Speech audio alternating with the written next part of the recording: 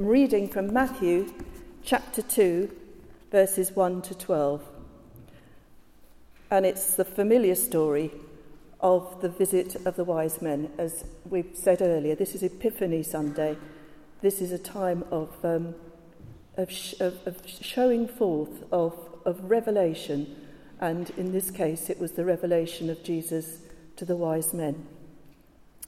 When Jesus was born in Bethlehem in Judea during the time of King Herod, Magi from the east came to Jerusalem and asked, "Where is the one who has been born King of the Jews?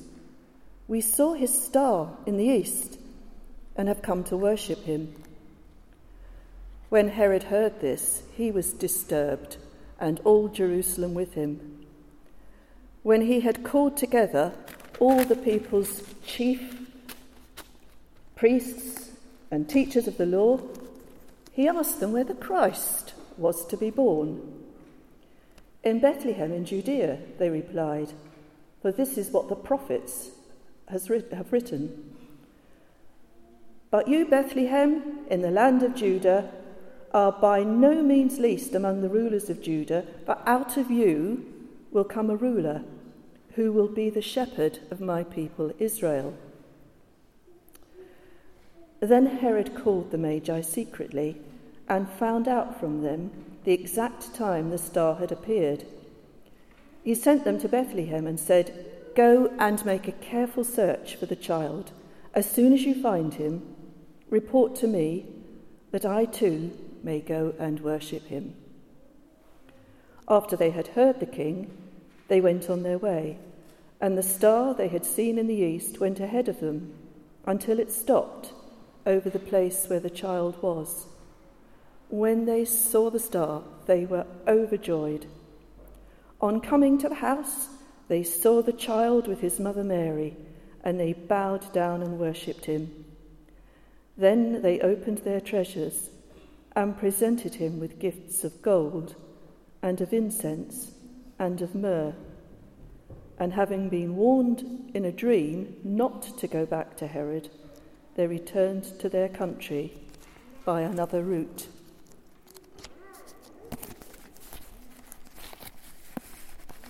And we're talking about finding the real Jesus this morning. You know, Matthew 2, this chapter that I've just read, is full of amazingly vivid images of night travel in the days of camels and pack mules, of a great star, and of dreams and of visions, and of real and very present danger. And it all centres around this newborn baby and the people searching for him. And it's appropriate that the wise men had to journey following the star, because for us, finding Jesus is a journey too. So what were they all looking for? What did they expect? What was the reality that they found? People then, in the days of Jesus, tried to make him something that he isn't, and they can do that now too. We can see him, and people often talk of Jesus as a good man, full of compassion for the needy, a great teacher, a miracle worker, and he is all that, but so much more. We can promote a Jesus who is accepting, forgiving, a peacemaker. In fact, he's actually the epitome of the Beatitudes that he himself preached, and a lot of people like to quote. And they also like to quote, "Love your neighbour as yourself," as something good to aim for. But he's more than that. So let's stay with the wise men for a bit. What were they looking for, and what did they find? Well, we know they travelled in darkness because they had to follow this unusual and highly significant star. It's like a portent of a royal birth in Judea, a great birth. And they expected, we know they did, to find the newborn king of the Jews, very understandably, in Herod's palace in Jerusalem. They no doubt thought that he'd be laid in some elaborately carved cradle and wrapped up in the finest of linen and silk, with a bevy of nursemaids and guards around him. But when they got their directions right, when they recalibrated, if you like, and darkness fell, they set off after their own celestial sat-nav, the star which they were following. And then they arrived in Bethlehem. So what did they find there? Certainly found a baby, but in a simple place, wrapped as ordinary babies always were, in swaddling clothes, like a little mummy, with a young peasant couple, Mary and Joseph. But they knew that this was the king that they were looking for. The star was right overhead, and we know that they rejoiced. In the AV it says, with exceeding great joy. In this version, they were overjoyed.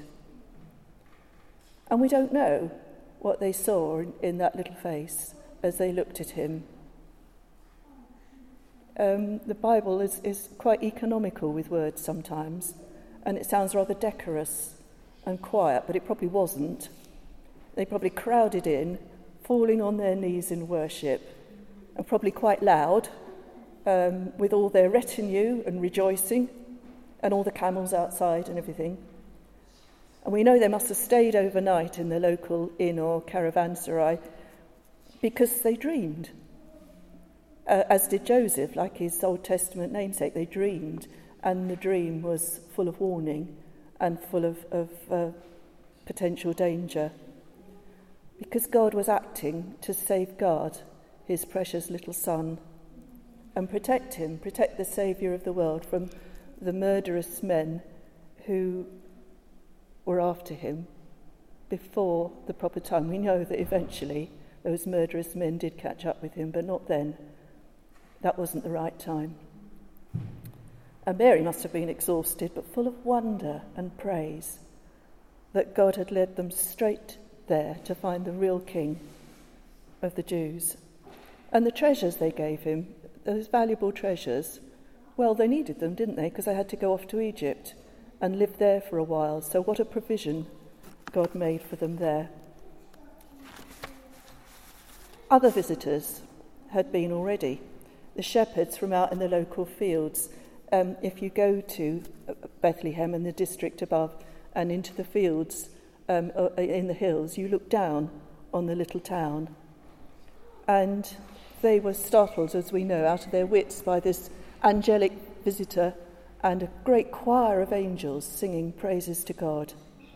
And they were told that the Saviour of mankind was down there in that little town in a manger, Christ the Lord. So what did they expect? And what did they find? Maybe some grandeur or something startling. We don't know, but we know they rejoiced over what they found there, what they saw there when they found the baby. And then later on, Herod's men, what were they expecting? A rival court set up round some usurper? What did they look for? They hardly knew. And what did they find? They didn't find him. He was spirited away to safety. And the little ones they slaughtered, they must have known the real Jesus couldn't have been all of them, but could possibly be among them. And of course they were not being guided as the wise men were. So time went by and Herod died. Mary and Joseph brought the baby back and settled in Galilee, in Nazareth, steering clear of Herod's family, again being warned in a dream. And then Jesus' cousin, John the Baptist, who made it clear that he himself was not the Christ, but one was to come, so much greater than he. And he identified Jesus, somebody who looked like them, and a carpenter's son, but he identified him as the Lamb of God who takes away the sin of the world, his true identity. You know, as Jesus was about to begin his ministry, he was targeted and attacked by Satan on this very point. Who was he really? That's what Satan came up against him with frequently. If you are the Son of God, if you are the Son of God, demonstrate your power to the world. Do it my way. Get an instant, huge following, if you are the Son of God. And Jesus dismissed Satan then, and he wouldn't allow people who did recognise him and recognise who he was to proclaim it publicly, because he wanted people to believe in him for themselves, to come to faith in him themselves. And many, particularly the Jewish leaders, never saw who the real Jesus was. They knew who they thought he was. They knew also who they thought the Christ should be, and it wasn't him. George MacDonald, a poet, wrote, "They were all looking for a king to slay their foes and lift them high. You came a little baby thing that made a woman cry." So the real Jesus, he was truly man. He had to be to enter our world and become our saviour. The Christ that the Jews were looking for was a kind of superhero, the Messiah, the anointed one, some glorious deliverer of his people. And there was a heresy going around in the first century that it was called Docetism, that Jesus wasn't really human, that he only appeared to be. But we know he was. We know that he got tired, he got thirsty. He wept with the grief of Mary and Martha. He wept over Jerusalem that was so stubbornly resisting God's grace and mercy. Not only was he a man, he was a carpenter's son, and the Jews thought, as I said, that they knew exactly who he was. They knew his parents, they knew Mary and Joseph.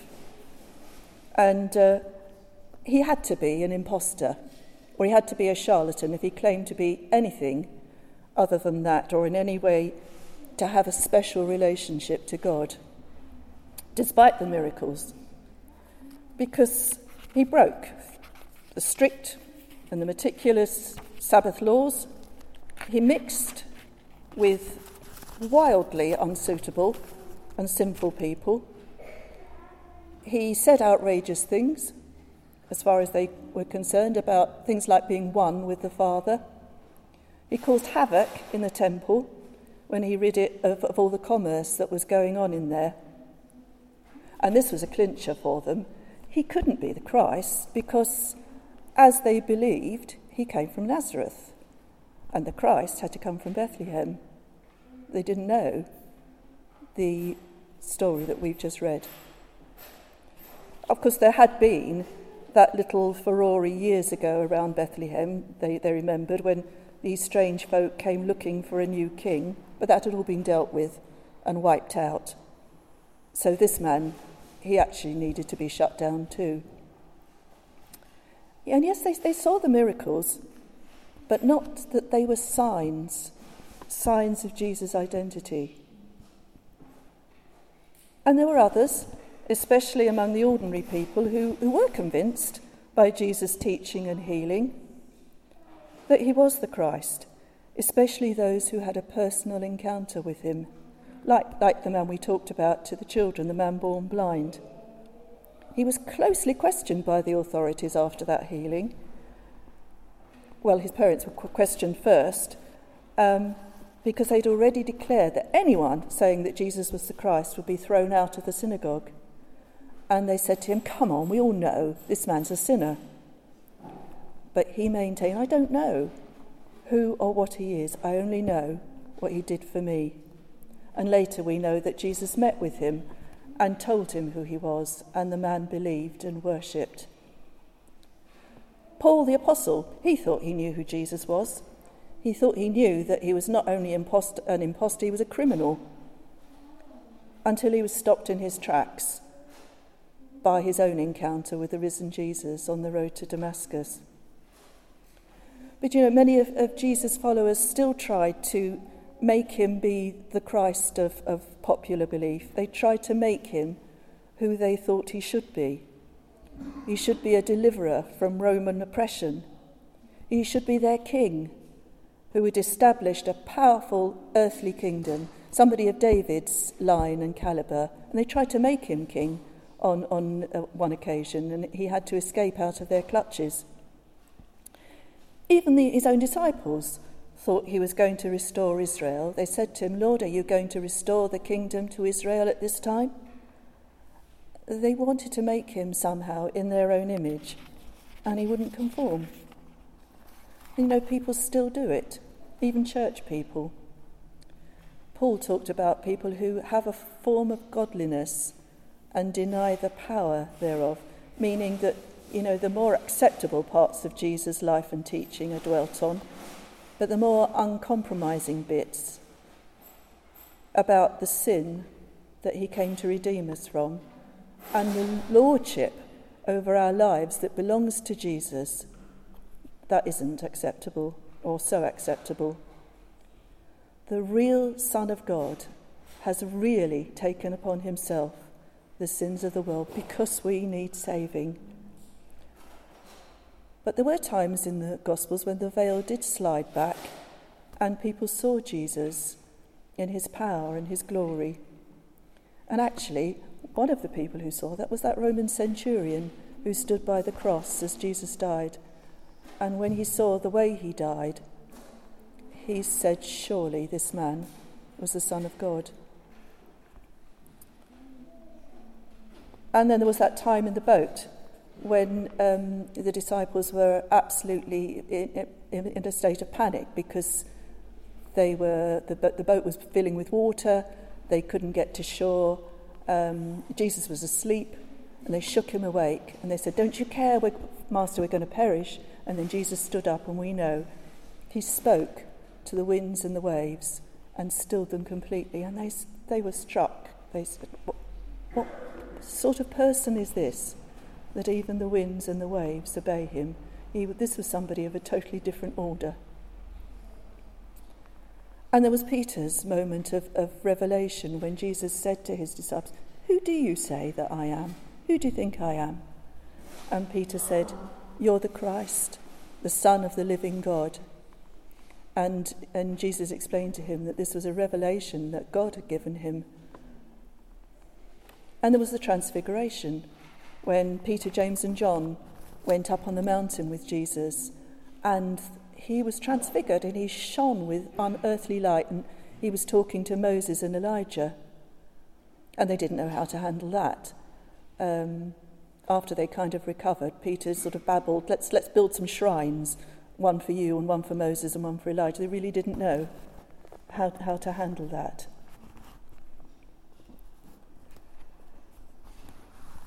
And of course the resurrection.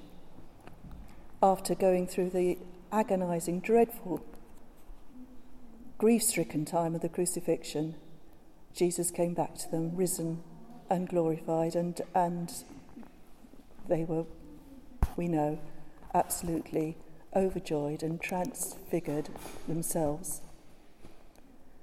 But even though we know these stories, I think there are times when we can still try to make Jesus in our own image to some extent, or perhaps when we struggle to know who he really is. Times when we doubt his immense love for us or his concern for what troubles us, because maybe that seems too small or because it looms too large and we're not getting answers right now. Or we failed yet again, slipped up. Or times when we doubt his power and his willingness to act, or he seems distant. Times when we aren't acknowledging that he is Lord and unwilling to yield to his lordship because we're following our own agenda.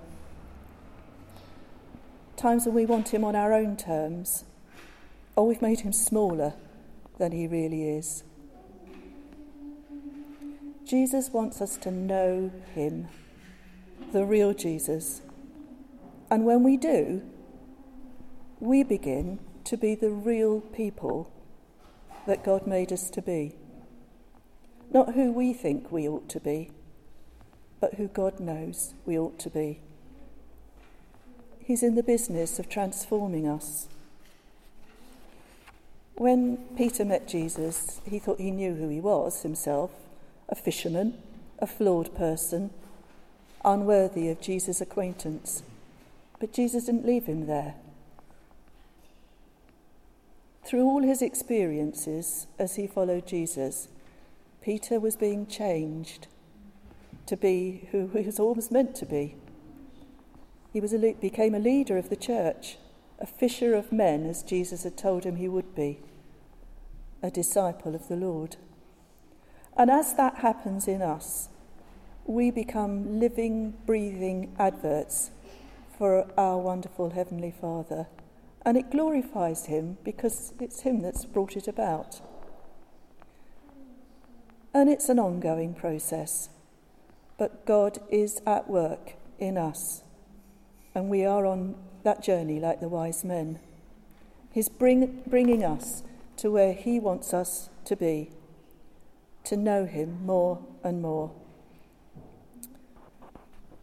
Philippians says, "He who has begun a good work in you will carry it on to completion until the day of Christ Jesus."